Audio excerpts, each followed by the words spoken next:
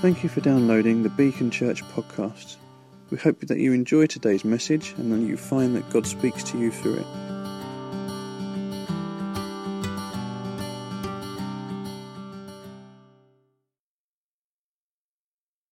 So, this morning we are doing the last of our series on David. Last week Phil kind of opened up the idea of mission, and we will pick that up in earnest in the next few weeks and months, particularly in May. But today we're doing the final one of our series in David, and it comes from 1Kings chapter 2, verses 1 to 12. And in the Bible that I've got, it talks about David's charge to Solomon, or you could also call it David dies. David dies. And you'll remember over the weeks that we've looked at the life of David, we've looked at David as this anointed leader, king, whose handling of Saul was absolutely exemplary. He was amazing in the way he humbled himself in that. Also, his rise to fame and his faith in God were amazing. And God's testimony right at the beginning was, I will seek out a man after my own heart. And what did he find? He found David. That's what he found when he was looking. And we know that as David was a shepherd boy there in the fields, that there were moments, even in that context, that David's heart was being lifted towards God. And some of the most loved psalms were written during that period when David was looking after the sheep in a field. And he was writing something, the Lord is my shepherd. He's writing about what he's seeing, his experiences of God. So when God, and we talked about that verse, that wonderful verse in the Bible where it says, the eyes of the Lord roam throughout the earth, and he's looking. And what is he looking for? He's looking for hearts. He's not looking for action. He's looking for hearts. He's looking for hearts that are for him.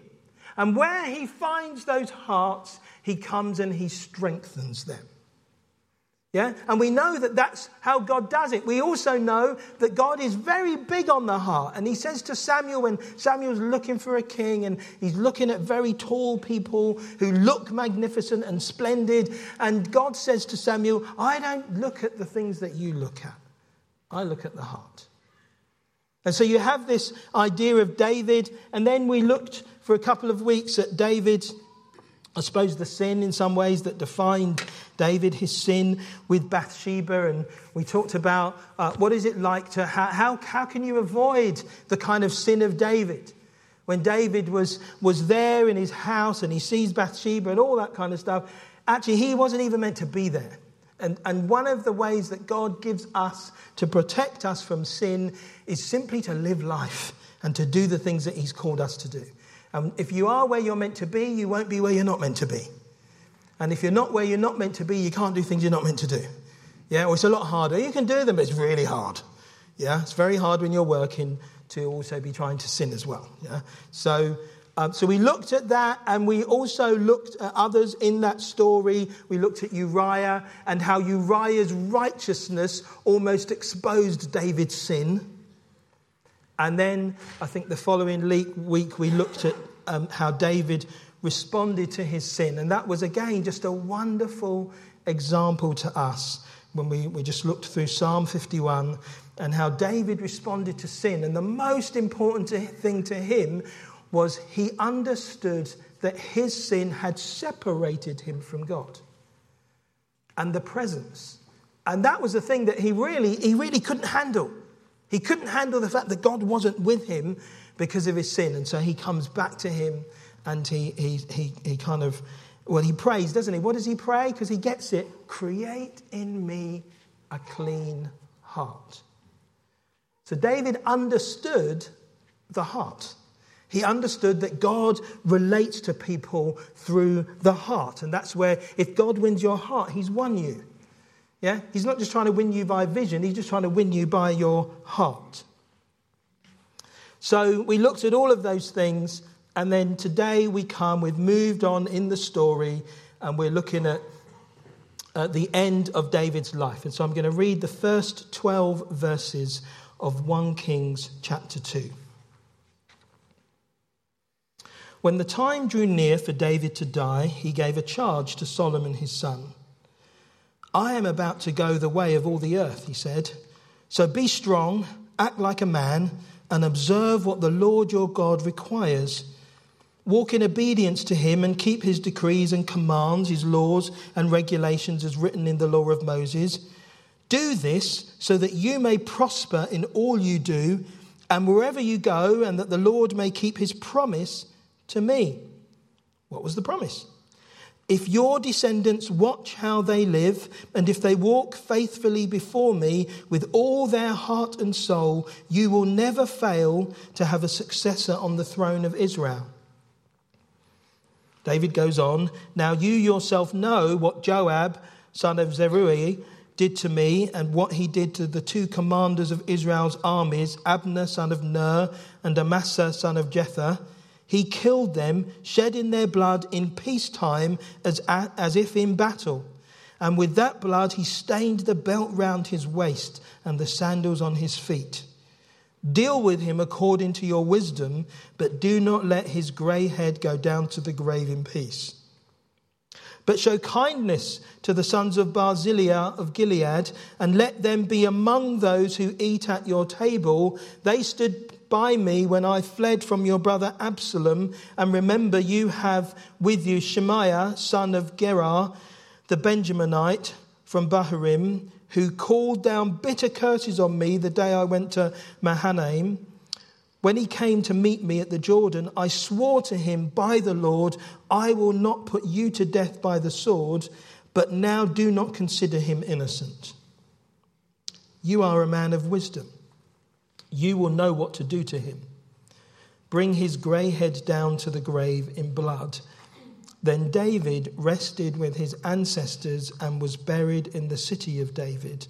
He had reigned for 40 years over Israel, 7 years in Hebron and 33 in Jerusalem.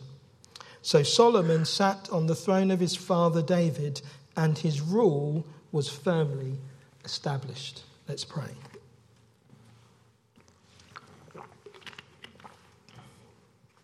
Father, we give you thanks for just your presence with us. We thank you that every time you present yourself with us, it's fulfillment of your promise that you dwell where your people are. And we've experienced that today. And Father, I ask that those who just sit here in this group, that many would have already heard your voice. I pray for obedient hearts. I pray for soft hearts and open hearts to you. And I pray, Father, that my words will fall like seed on those things. In Jesus' name, amen. It seems to me that in this day and age, it would be right to make some comments on death in the light of the fact that we are looking at this story of David and David's life ending. Because it seems to me that we ought to understand what the Bible says about this and kind of be aware of what the world says about this and how our culture does it and which way we go with it. So in our culture, really, there are a number of things that are very poignant when people die. First of all, in our culture at least, we would see death as being the end. And that's one of the reasons why so many people want to do so many things in their life. That's one of the reasons why we have developed this understanding of the bucket list. What things do you want to do before you die? Before the end of your life? What do you want to do? What do you want to achieve? Where do you want to go? And for the first time ever in history, it is possible to do anything almost. If you have money, you can go to almost anywhere in the world. There is nothing you can't do. That has not been the case in generations gone past, but that is the case in this generation. You can almost go anywhere and do anything. We're going to go here, we're going to go there, we're going to see this, we're going to see that, we're going to do this, we're going to do that. The 100 films you ought to see before you die. Have you ever seen that? If you did every one of those lists, You would be watching movies every day. Yeah? And do you know what? I would love that, because I do love, personally, I love movies. And if you're saying those are the 100 best movies, I'll watch your 100 best. And then I'll watch his 100 best. Yeah? I love movies. Yeah? So we often see death as the end. And so we think, oh, what have I got to achieve? We also, and I'm not saying it's not this, so please don't hear what I'm not saying. We also consider death every time to be tragic. And at times, death is very tragic. Yeah? But actually, for the Christian, there are other thoughts that ought to then flood our minds beyond that initial sense of tragedy and mourning, which is very appropriate. There are other things which come to us. And so I'm just going to make, before I just unpack that passage a little, I just want to make some observations that kind of get us back into line with what does the Bible say about this thing of death. And the first observation is this: death is natural. Death, Ecclesiastes tells us, is the destiny of every man.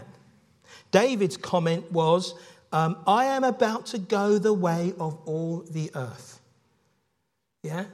No matter how successful I have been, no matter how powerful I have been, I'm going to go the way that everyone goes. Yeah? And we know that to be true because, we're living in 2018, and I can't remember, I didn't look up how old the oldest person in the world is at the moment. But if there is one person left that was born in the 19th century, there's probably only one or two. Yeah? People don't live forever. Yeah? Death is a natural part of the way life works. What the Bible says about that is not only death is the destiny of every man, which it says in Ecclesiastes, but it also says this: just as man is destined to die once, after that to face judgment. So according to the Bible, there are two known things about people. People will die and people will face judgment. Yeah? According to the Bible, those two things go hand in hand. We die and we face judgment. And if you think that's true, then it makes your understanding of the gospel even more, oh my goodness, that's why the gospel's here. Because actually, without the gospel, everyone faces judgment. And without Jesus, nobody can stand before him. So it should give us that sense of gratitude, and it also should fuel us in our desire to let other people know, because we know, or do we know, we believe that death is coming for all of us and then judgment. We also know from the Bible that death is not to be feared. Death is not to be feared. It's not to be something to be scared of. In Romans 8, verse 36 to 38, it says, "For I am convinced that neither death nor life," it mentions a number of other things, but then it goes on to say, "can separate us from the love of God that is in Christ Jesus." So when you die, you do not separate from God's love. Yeah? Well, you don't need to fear death. Because when you die, it's not the end of your relationship with God. It's not the end. Death is not to be feared. For the Christian, our hope in this life goes beyond the grave. Can I just bring your Bible, Phil? I just forgot to bring mine. Yours are slightly bigger words than my little one. And I need slightly bigger words at this point. Sorry, I should have turned this up. But just turning up a passage in 1 Corinthians 15. Oh, gosh. 1 Corinthians 15, verse 12. 1 Corinthians 15, verse 12. "But if it is preached that Christ has been raised from the dead, how come some of you say that there is no resurrection of the dead? If there is no resurrection of the dead, then not even Christ has been raised. And if Christ has not been raised, our preaching is useless, and so is your faith." Yeah? If Jesus wasn't raised from the dead, what we do is pointless. Because what we do is not just about this life. There is something more to it than that. More than that, we are found to be false witnesses about God. For we have testified about God that he raised Christ from the dead, but he did not raise him if in fact the dead are not raised. For if the dead are not raised, then Christ has not been raised either. And if Christ has not been raised, your faith is futile and you are still in your sins. Then those also who have fallen asleep in Christ are lost. If only, and this is a very interesting passage because we don't often live like this. If only for this life we have hope in Christ, we are to be pitied. Now, I don't know how often we think, to be honest, I don't think about that. I don't go around thinking, if only for in this life. I don't think, we love life. I'm not saying we shouldn't love life. But this is the strength of Paul's understanding of death and resurrection and what's to come. If only for this life we have hope, we are to be pitied more than all men. But Christ has indeed been raised from the dead, the first fruits of those who have fallen asleep. So our hope is for life beyond the grave. That death is not the end. Death does not separate me from God. In fact, death leads me into an even more intimate relationship with God. Romans 6, I won't turn to it. We died with Christ, which is why if you've ever been baptized, and we will do another baptism here at some point, and if you're interested in baptism, then you should speak to us, because baptism partly is this symbolism of death. Yeah? When you go into the water, you're being baptized into his death, Christ's death, and you're being raised into new life with Christ. That's what we symbolize through baptism. That's why baptism is actually so important, because it is symbolic of what Jesus has done for us. And not only that, but we believe, don't we, that death needs to not only new life, but better life. Better life. Life eternal in the presence of God. Revelation 21 verse 4 says this: He will wipe away every tear from eyes. There will be no more death or mourning or crying or pain, for the old order of things has passed away. So there is an element where God has made this kind of decision that when you die, actually you go into the best kind of life. Yeah, no mourning. Yeah, we mourn, we grieve. No crying, no pain. Now we can't even begin to conceive life like that, because life like that does not exist this side of the grave. But it does exist. It does exist. So then just returning, just giving that kind of backdrop, returning to the specifics of this passage, what can we learn from David when he speaks about his passing? What did he do? It's very interesting what he did. The first thing he does, you could summarize, is he tells his son Solomon, "Man up, Solomon. Man up." Yeah, he says to him, he gives him a little pep talk, be strong, act like a man, observe what God requires. Why does he do that? Why does he do that? Well, let me just give you a couple of thoughts about why he does that. Because sometimes death hits us so badly, death can be so difficult that the death of a loved one defines our life from that moment. Sometimes that's what happens to people. Yeah? And I have met people who have been defined by the death of a loved one. Now, I'm not saying the death of a loved one isn't deeply difficult. We have experienced that ourselves. I remember when my mum died. I remember when I heard the news that she was ill, very ill, and that the doctor said, actually, there's nothing we can do. It was one of those kinds of messages. That's difficult when you hear that about your mum. That's difficult. Yeah, but there is a real danger that on one hand I could respond to her death in a way that would then define me, and that everyone I met after that, the first thing you would hear, whether I sped it in words, is my mum died. My child died. Yeah, you can be defined that. And so David is saying to Solomon, man up, be strong. And that was important for him to say that to Solomon, because Solomon wasn't the only son who was looking to take the throne. Solomon wasn't the only person around who wanted to be king. Yeah, other people just couldn't wait to be king. They were there looking for the throne. So he was saying to him, be strong, act like a man, observe what God requires. Don't let my passing define your future. Don't get so caught up. Don't be so weak. Don't be so hidden in my identity, Solomon, that when I pass, you don't have anything else. He tells him to man up. He also tells him, have faith. Have faith. It's interesting that he speaks to him of the promise and the condition of the promise. It's interesting because what it tells you about David is David truly believed God. When God said to David, if people sit on your throne and they follow my ways and they commit themselves to me, if they do that, David, you will have someone on the throne forever. David didn't go, well, I'm not sure. I know God said that, but, he probably said that to everyone. No, God hadn't said that to everyone. And David believed it. And how do you know he believed it?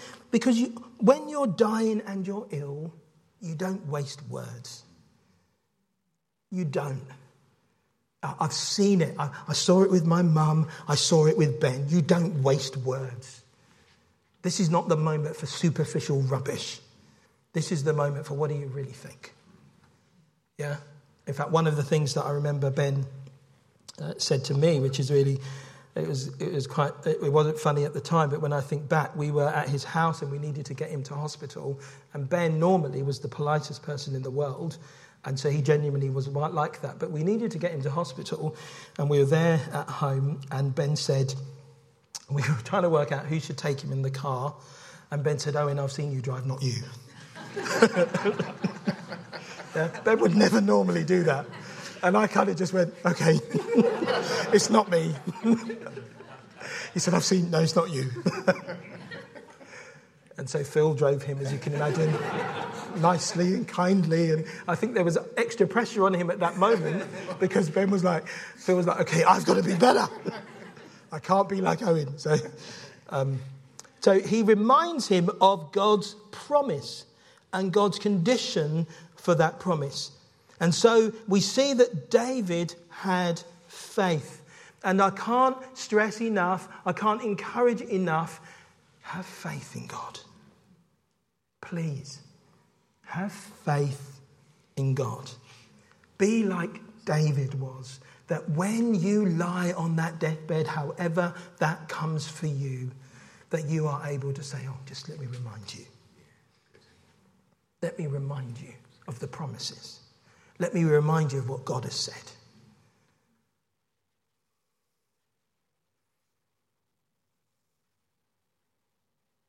It was one of the biggest signs that David was a man of real faith. And then it's interesting, the other thing, we look at David as this great man, he's a man after God's own heart and all of that kind of thing.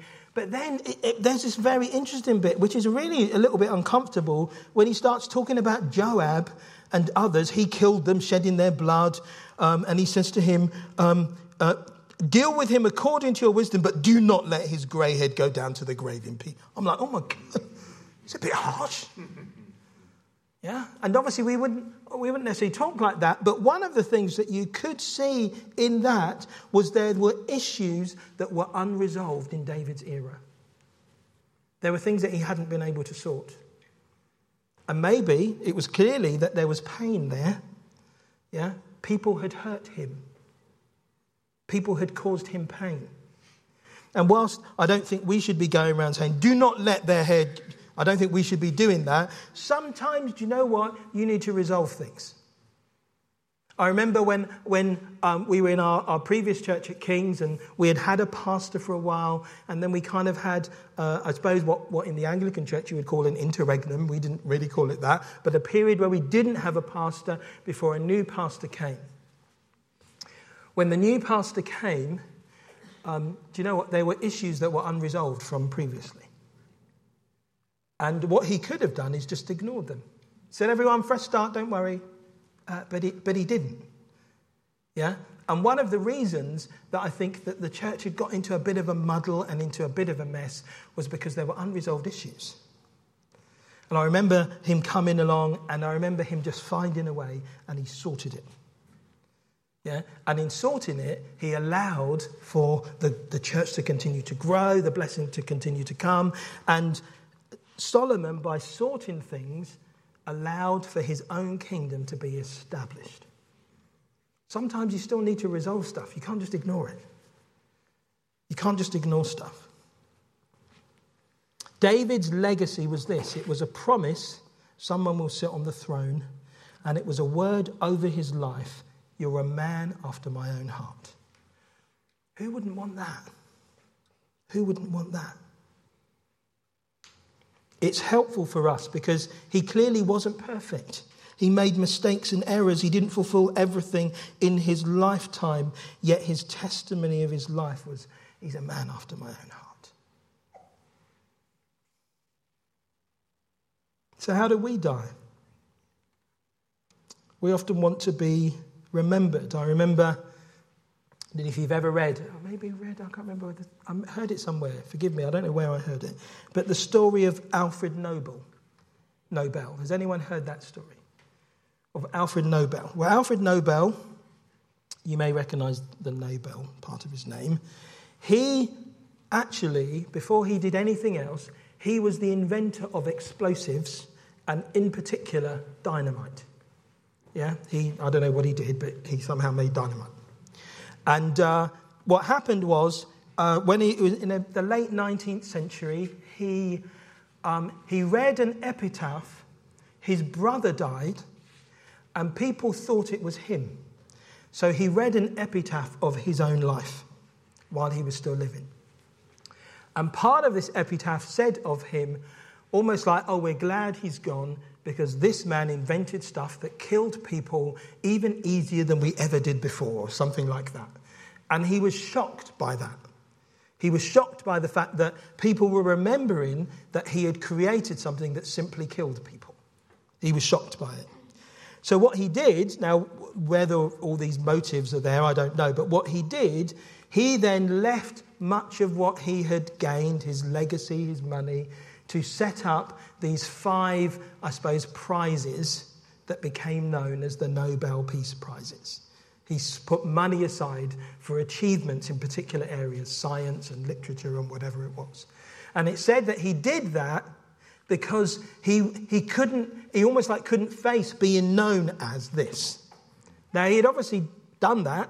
You know, he had invented dynamite, however you invent that kind of thing. But he wanted to be known for something different.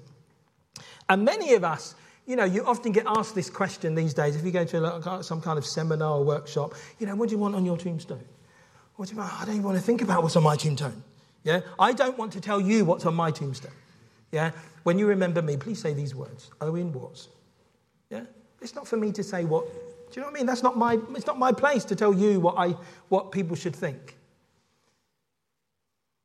Again, I remember if you were at Ben's funeral, you could have found a million things that could have been on his tombstone, none of which he would have said. None of which he would have said himself. Because that just wasn't him. But it exuded out of everything that was said. Oh, he was this. He was this. I remember the same many years ago from my mum. Yeah? She would have said nothing. And if you met her, this slightly older black Jamaican lady wandering around, praying and talking, inviting you to come and help her clean the kitchen, she would have done that. Yeah? Had she been here, you'd have, Owen's mum's here. She's invited me over. I'm taking her to Clapham, and then I'm dropping her off, and then I'm going to cook for her. Yeah? You didn't need to know her very well for her to do that. But when you heard the testimonies that came, the faith, the prayer, yeah, and my own testimony would be, I knew what it was to pray because I watched Mum. I knew what it was to be hospitable to lots and lots of different kinds of people because I watched my mum. Because I lived in that kind of environment. It wasn't because I'd been trained. Yeah, that was the example. That was the way she lived. You don't write your own epitaph. Don't worry about how people might remember you. Live before God and let God worry about how people remember you. Yeah, David lived before God, and God said of David, he's a man after my own heart. Yeah, David could not have persuaded the Lord, Lord, what are your thoughts about me? No, you couldn't do that. We can't do that. But we live before God. We live the life that he's given us. It's for others to say. Don't spend your life creating a bucket list. Please don't do that. Spend your life being faithful and obedient to what God has called you to do. Don't just spend it looking for experiences. Like David, live according to promise. I imagine if I spent half an hour with every single individual, and I've done that with many of you, but if I spent half an hour with every single one of you and I asked you, what has God said? I imagine almost every one of you could tell me something. Oh, do you know what? God once did. Oh, yeah, once some. Oh, I imagine almost, some of you have lost it, but you could say it. Live according to promise. And if you can't find your own, I don't remember anyone ever saying anything, just go to the scripture and you will find a billion promises that you can apply personally. You can make them your own.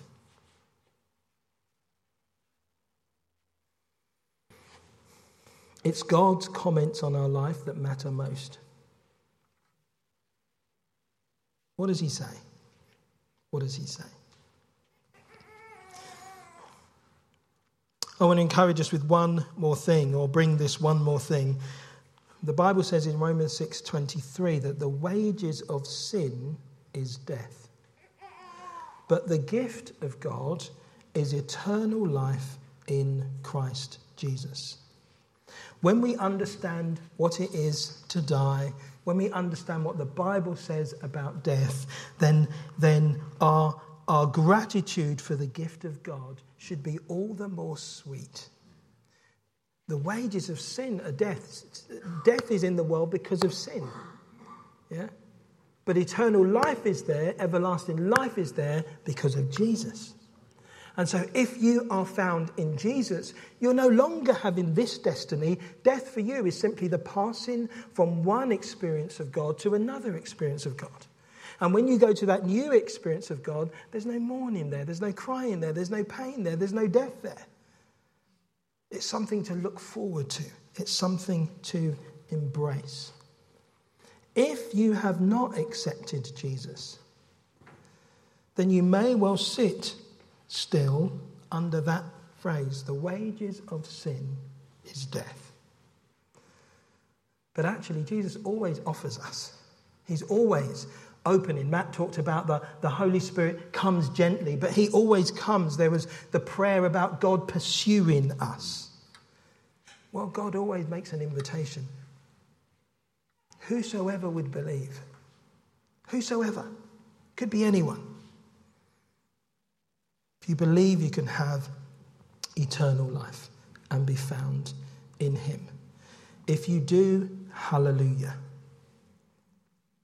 I'm going to pray just to really close. And it may be that some here want to respond. I would just, even as I pray, if you have felt either through this talk or just through the worship and the words that were brought, if you've just felt God speaking to me, I just want to encourage you to stand where you are. I'm not going to do anything big, but I'm just going to ask you to stand as I pray. Is Pauline still around? My love, do you mind just coming out, my love? Just play one of those songs you were playing earlier.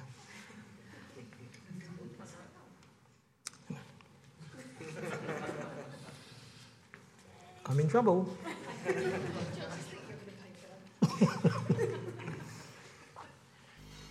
But I do want us to, because it may be, there's all sorts of things that have come up today. There have been some quite powerful words in our worship.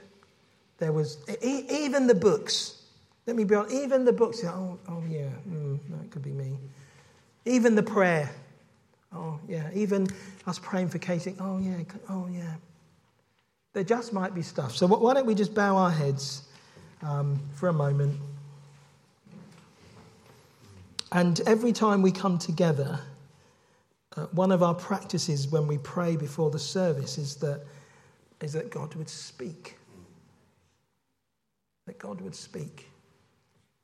And that he would speak into hearts.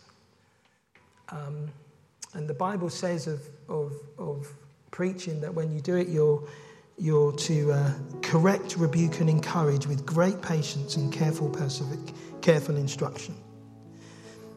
And because our hearts fluctuate, they go up and down, they're different. In one moment I'm open, next minute I'm not open. One minute I'm aware of the sovereignty and the sufficiency of God, the next moment I'm not aware of it. And on any given Sunday, our hearts are all in different places. So anything could have come out today for you. And I'm just going to give you a moment. And if you're saying to yourself, do you know what, that's true, something has spoken to me, I'm just going to encourage you to stand. That's all you need to do. I'm then going to pray and we're then going to finish. But if you know that God has spoken to you today in all the multifaceted ways he could have spoken, I want to encourage you to stand.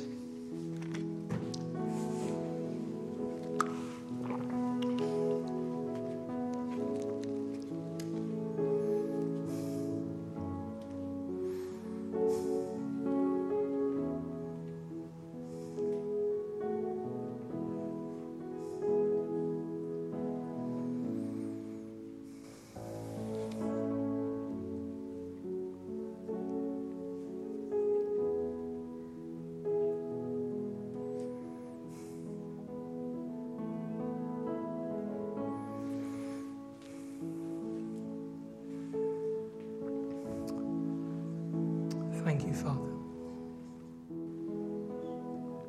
Just encourage you to lift your hands. Those of you who have stood, I'm just going to pray. And we're just going to ask that the Holy Spirit will bring clarity and further confirmation, and also that you'll know what to do. Father, I thank you for my brothers and sisters here who have stood and acknowledged that today you have spoken to them.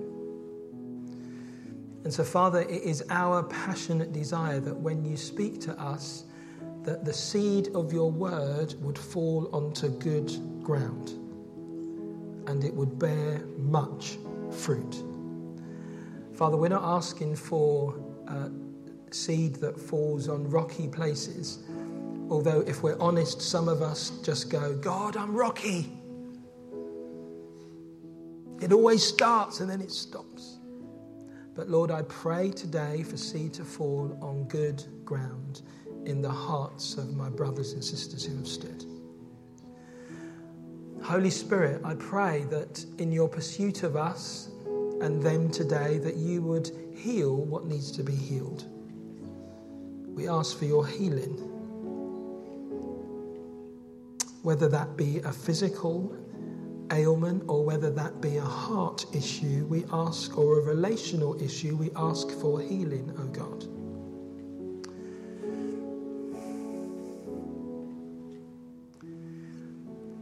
We ask, oh God, for that sense of assurance where maybe we have wondered what to do, we've doubted, we've questioned, and this morning there is that sense of, oh, I know what to do. I just need to do it. Father, I pray for a settling in the Spirit. And Lord, I'm aware that sometimes that can be around truth. I will settle in my spirit. He is all sufficient. It's a faith issue. He is all sufficient. I won't ask all those questions I keep asking when I'm having a down day. He is all sufficient. I pray, Father, where you have to do that in hearts today, that you would do that. I pray, Father, where some of us need to move on and not be defined by things in our past, whether it be the death of someone or whatever it might be, I pray today that you would bring breakthrough in that area. no longer defined by past sin or hurt or difficulty. As David said to Solomon, man up, be strong, observe what God requires. I pray for that. I pray, Father, there are some of us who, as we have stood, we are acknowledging in our own hearts that we have become maybe a bit hard-hearted. And Lord, when Matt spoke earlier, he talked about the gentle nudge of the Holy Spirit. He doesn't come to dominate you. He does come to draw you. And then when Emma testified, she testified to the God who pursues us no matter what. Father, I pray that you will melt hard hearts when people recognize the way you come to them. And even in this moment, I ask, oh God, where the heart is hard, would you melt it with your gentle pursuit, your gentle, loving pursuit.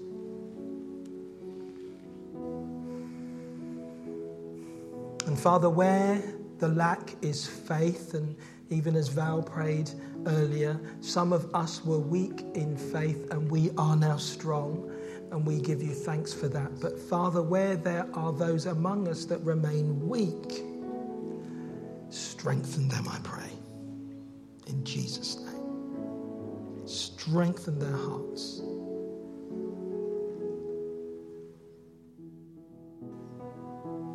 Lord, we pray for all these things, and we are confident.